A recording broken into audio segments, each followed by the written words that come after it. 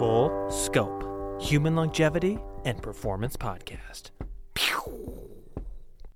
We want you to become the most exceptional, high-performing version of yourself. And to facilitate this, we are giving away the Longevity Fundamentals Handbook absolutely free. This is a tremendous resource that will tell you the lifestyle behaviors and mindset that will lead to the best outcomes and longevity. To get this, go to our website, wondermedicine.com or fullscope.org, put in your email, and we will send you this amazing resource, the Longevity Fundamentals Handbook. Creatine is a small, nitrogenous organic molecule found in the human body, mostly in skeletal muscle, brain, and other muscle tissue. You've probably heard of this before in the setting of weightlifting, strength training, athletics. Creatine has become a very popular dietary supplement, and today on Full Scope, I want to talk about why. Today we're going to talk about creatine, what creatine does for the body and for muscles and for energy production. We're going to talk about how it is made and how we get it. We're going to talk about how it's linked to kidney function. And then we're going to talk about what it's good for, what types of things it can help. We're going to talk about how to supplement it. And we're going to talk about any potential side effects that people might get when supplementing or using creatine. I think this will be a really great episode. There's been a lot of research lately on creatine, not just for skeletal muscle, but also for things like brain health, cardiac function, and other areas of health. And since all of us are losing muscle, and I should say all of us over 30 are losing 3 to 8% of muscle mass per decade of life. This is a topic that could be very relevant for just about all of us. Saddle up, this is Full Scope. So what is creatine? As stated, creatine is a small, nitrogenous, organic molecule. It has the chemical formula C4H9N3O2. It's got 3 amino groups, 1 tertiary amine and 2 primary amines, and a carboxylic acid group. It's very similar in structure to amino acids, and actually it is built in the body by putting together parts of 3 different amino acids. And those 3 things are arginine, glycine, and methionine. It's made mostly in the liver and kidneys, but then it's sent out and mostly stored in skeletal muscle. We find the highest amounts of it in skeletal muscle and other muscles like cardiac muscle, but it's also present in the brain and other organs. This is a really cool little molecule because it's involved in energy metabolism. Essentially, there's an enzyme called creatine kinase. And remember in biology, kinases put phosphates on things. They attach phosphate groups to things. And what happens is you can take creatine and using creatine kinase, the enzyme, you can combine that with a phosphate to form phosphocreatine. That phosphocreatine can then be used in times of energetic need to recharge the master energy molecule of our bodies, ATP. So in simple terms, what can happen is you're using your muscles, they are burning ATP in order to produce the work needed to do the lifting or the work that you're using your muscles for, and those muscles may start to get low on ATP. And what can happen is phosphocreatine can then donate a phosphate group to ADP and recycle it or recharge it to ATP. And that can be a really nice way to get some extra energy for our bodies. Please keep in mind that this doesn't just happen in skeletal muscle. It happens in the brains, the nerves, the heart, and multiple other systems within our body. Now, in conventional teaching, it's thought that about half of the creatine in our bodies is made, meaning built in the liver and kidneys from those 3 amino acids we mentioned, and the other half comes from our diet. The foods that are the highest in creatine tend to be meat and seafood, and red meat and certain types of fish tend to be really, really high. Cold water fish especially high in creatine. You can also get it from some other sources. I know dairy has some, eggs have some. And for those people who are vegan, it can be more challenging to find sources of creatine. Oftentimes it's recommended to eat foods that are high in those 3 amino acid precursors, arginine, glycine, and methionine. Things like nuts and seeds might be helpful in that instance. So we make it in the body, we eat it in our diet, but then a lot of people will also take creatine as a supplement. There are different forms of creatine that people supplement. The most common is creatine monohydrate, but there are others. Another fairly common one is creatine ethyl ester. Okay, so in 1832, creatine was first discovered in muscle tissue. And for over 100 years now, we've known that supplementing creatine can increase the content of phosphocreatine in skeletal muscle. But it's only been in about the past 30 years or so that we have really seen a prolific rise in creatine supplementation. I know in the 1990s there were some really noteworthy athletes that won some Olympic gold medals that were known to be using this, and since then it's just become increasingly popular. I was in high school in the early 2000s, pretty competitive basketball player, and even at that time was seeing a lot of creatine use in the sport and in other sports. And so it's around, it's been around, and it's getting more popular than ever. There's actually quite a bit of new research coming out regarding creatine as a potential aid for memory, as a potential to help other functions outside of skeletal muscle. And I think that's really cool, and that may really expand the use case for creatine. And so let's break into right now some of the things that creatine may help with. The first thing, of course, is skeletal muscle mass, strength, and performance. Creatine will definitely put mass and strength on people. In really good studies, it's been shown to improve strength by about 10 to 15% if used regularly. With that strength generally comes some bulk. One thing that you hear when you talk to people about supplementing creatine is drink plenty of water. And you will definitely see muscles pump up a little bit and fill up a little bit with water after starting supplementation. In fact, one side effect can be a little bit of weight gain. Now, usually that's lean mass weight gain, but something to be aware of. But the research and the benefit for skeletal muscle strength and performance is really well established, and that's probably the main reason people are using it. The next thing to mention is bone health and density. There have been some studies that have shown that it increases bone health, and this could be a huge deal because fractures in the elderly are an absolute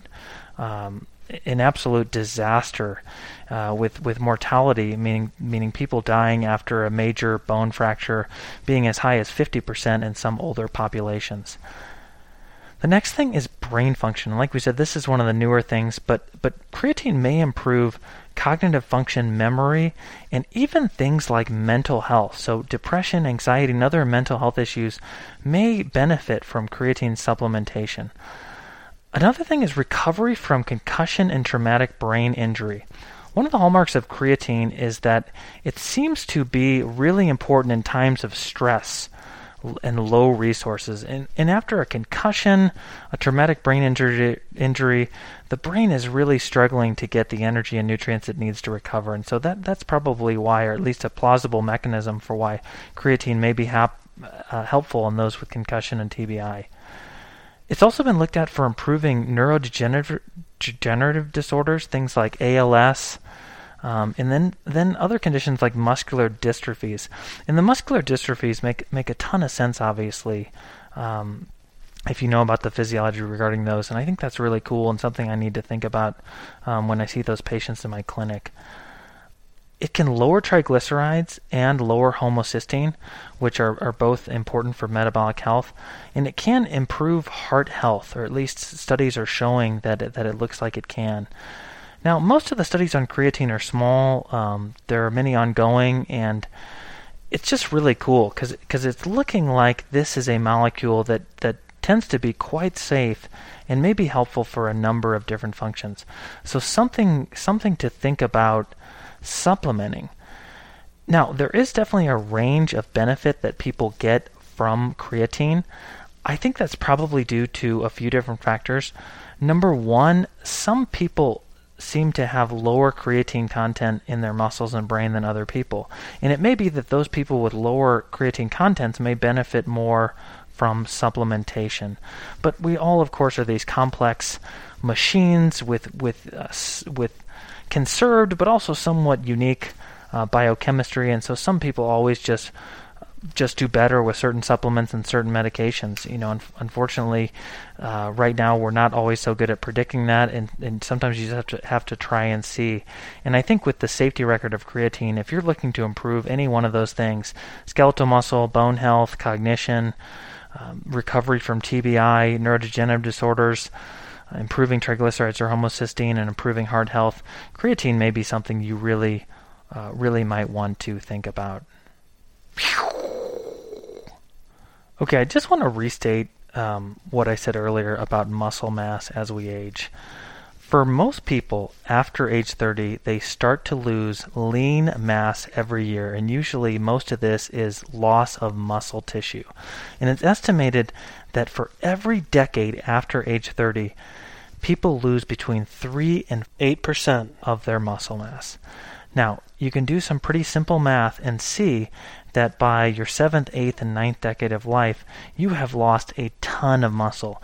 And debility, or people being unable to move, walk, do the things physically that they want to do, is a huge problem. And so preserving that muscle mass is a big deal. And that's why one of the main reasons creatine could be helpful or something to think about. Another hugely growing problem is dementia and problems with cognition. We have over 6 million people in the United States with Alzheimer's, dementia right now. There's a number of other conditions, and if a supplement that was relatively safe could lower the incidence of that or improve cognitive function in individuals who already have that disease, that's something really cool and something I hope people continue to look into aggressively. All right, let's talk a little bit about side effects of creatine use.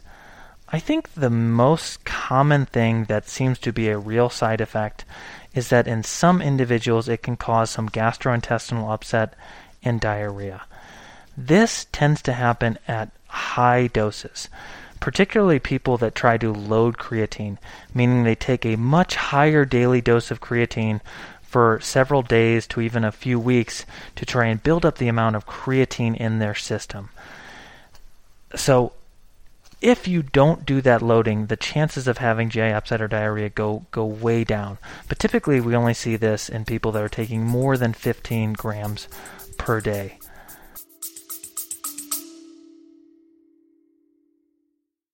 What's up, Full Scope listeners?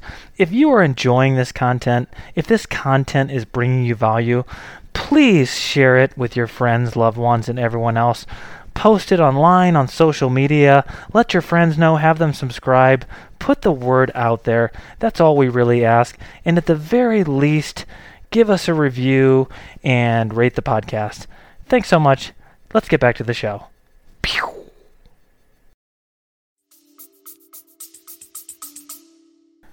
Another thing that commonly gets mentioned with creatine supplementation is kidney damage. And I have to say, after reading a lot of different papers and studies, I think this is more of an artifact than an actual side effect. So what you need to understand about creatine and kidney function is namely the way that we measure kidney function. We use a measurement called glomerular filtration rate. Remember that the kidneys are made up of these individual units called nephrons. We have about 1 million nephrons in each kidney, and each one has a glomeruli that filters blood out of our bloodstream. We can't measure this filtration directly, but we use biomarkers to try to get an approximation of glomerular filtration rate. And the most popular one is probably creatinine. And it's a really good one because it gets filtered and then doesn't really get reabsorbed well at all. But creatinine is not a perfect marker. And remember, and now creatinine is a surrogate marker, meaning that it doesn't actually measure GFR directly, it just gives us an indication of what GFR may be.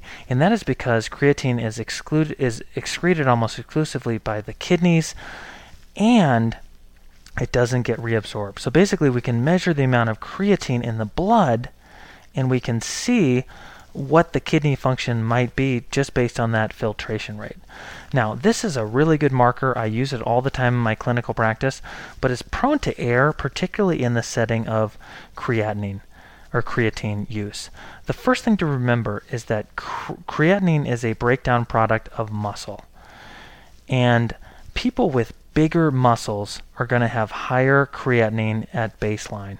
And so just being more muscular is going to show up as an artifact that your kidney function may be worse than it actually is.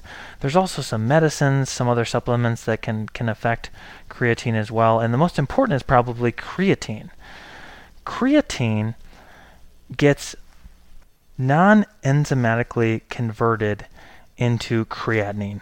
And now this is confusing because these names are really similar, but creatine gets non-enzymatically converted into creatinine via this non-enzymatic reaction where basically creatine loses a water molecule and it forms a cyclic ring that is basically creatinine, and then that actually gets excreted. So you can see right away that if you're supplementing creatine, which actually then goes on to form creatinine, which is the molecule that we use to estimate glomerular filtration rate in the kidneys, that this is going to be prone to error. And so if you are going to measure kidney function in someone who is taking creatine, you've got to be a little bit careful. And certainly if that kidney function looks off or it looks like there's a problem, you're going to want to use another marker of glomerular filtration rate. You know, there are other biomarkers. One common one is cystatin C that can be used as another way to look at renal function, and that can be really helpful in the setting of creatine. Now, I didn't see this side effect mentioned too much in the literature, but personally, in the people I've talked to, have a very common side effect, and that is muscle cramping. When you start creatine, you tend to get a lot of muscle cramping, sometimes really bad ones like Charlie horse-like cramps. I think, again, it's really important to stay very hydrated. It's also important to gradually increase your lifting loads and your workload so that you're not just jumping into a big hard workout all of a sudden, or you will almost certainly get cramps. I think pickle juice, adequate salt intake, adequate water intake are 3 things that can really help mitigate cramps. And you do have to be careful. Sometimes I've known people and personally had to back off a little bit on creatine supplementation because I've been getting too many cramps. And this is also something to be careful about if you're a runner. Runners can experience more cramps as a result of repeated use, and so creatine can sometimes cause a lot of cramping. So do be careful about that. And be careful about injuries, too, in that setting. You know, creatine increases our ability to lift weights by about 10 to 15% on average. And if you're pulling more weights or pushing more weights, you're putting a lot more tension on your muscles, bones, ligaments, tendons. And this is something you want to work up to really gradually. You can certainly get yourself injured if all of a sudden your muscles can handle more weight, but your bones, tendons, and ligaments haven't had time to remodel to accommodate that weight. So do be careful about all of a sudden jumping into very heavy weights or heavier weights than you're used to in the setting of creatine supplementation. The final side effect that I want to mention again is weight gain.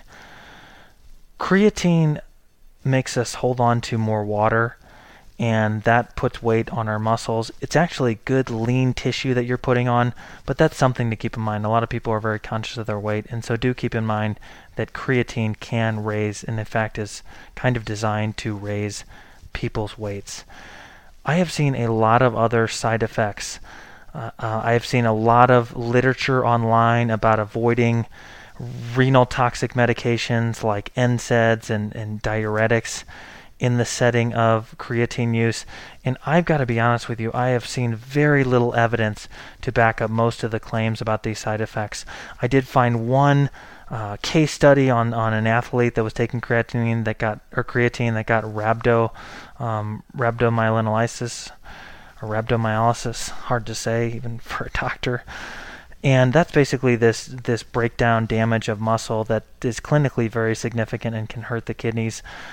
Now, I take that with a huge grain of salt, because in athletes that are working really hard, you're going to see a lot of rhabdo anyway. I do have a feeling that creatine definitely could raise the risk of something like rhabdo, just because if you can do more sets and push it harder when you're lifting, you're going to have more muscle breakdown, and that could push you more towards more towards rhabdo, essentially.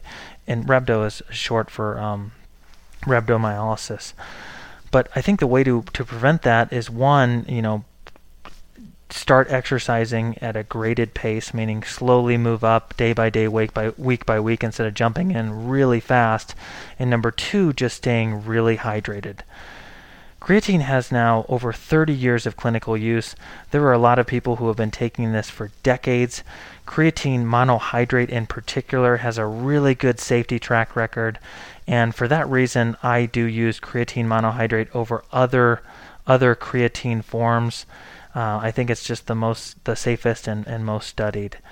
And again, I think that a lot of the side effects are mostly theoretical, and I'm really not seeing evidence of those bad things happening in the literature, and certainly not in my clinical practice. Okay, the final thing I want to talk about is how to actually use or supplement creatine. I think it's really simple. So what I recommend doing for most of my patients is just starting to take between 5 and 10 grams of creatine every day. And depending on your weight, you may want to be on the higher end of that spectrum or the lower end of your spectrum. So if you weigh more, closer to 10. If you weigh less, closer to 5. But honestly, 5 is a pretty good benchmark for most all people. And over time, your levels of creatine in your muscle will increase. In fact, in studies, people's creatine increases with supplementation in their muscles between 10 and 40%. And in the brain, in most studies, between 3 and 10%. So you actually are packing more creatine into these tissues that actually matter. When you take creatine, like I said, stay well hydrated. I have seen that taking creatine with carbohydrates and sugar can improve the absorption. I usually take mine before bed, so I don't actually do that, but that's a good way to get more absorption, at least in a lot of studies. And I do recommend that people take time off of any supplement periodically. I think taking like 2 weeks off every 6 months is kind of a good benchmark to use, just to let your body wash out, kind of re-energize those pathways that are responsible for synthesizing creatine. There's no evidence backing that, but I just think that's a good call to let things wash out and let your body re-equilibrate before starting the supplement up again. As I said earlier, some people will load creatine, so they might take 20 grams a day for a week or two in order to get their stores up really fast, and then move down to a lower dose like 5 grams a day. That is okay. It appears to be safe. I just don't know that it's necessary unless you're really, maybe getting ready for a competition and really want to have maximal stores of creatine. But for most people, just taking that 5 to 10 grams a day, I think is the best way to do it. All right, so that's creatine. What a cool molecule. As a kind of a quick recap, creatine is this small organic nitrogenous molecule. It's present throughout the body, but mostly in muscle and some in brain tissue. It combines with phosphate to form phosphocreatine, which can then be used to recharge or re-energize ATP. It's really important for skeletal muscle and non-skeletal muscle function and brain function. We have actually, I would say, very good evidence showing that when you supplement creatine, it improves skeletal muscle mass and strength. And we've got a growing body of evidence showing that it may improve things like memory, may improve recovery from concussion, traumatic brain injury, may improve neurodegenerative disorders and muscular dystrophies, and may have other benefits like heart health. Do be careful about the muscle cramping and injuries, though. That is by far what I've noticed as the most common side effect in myself and everybody I've talked to that uses creatine. So, thanks for listening, everybody. Goodbye.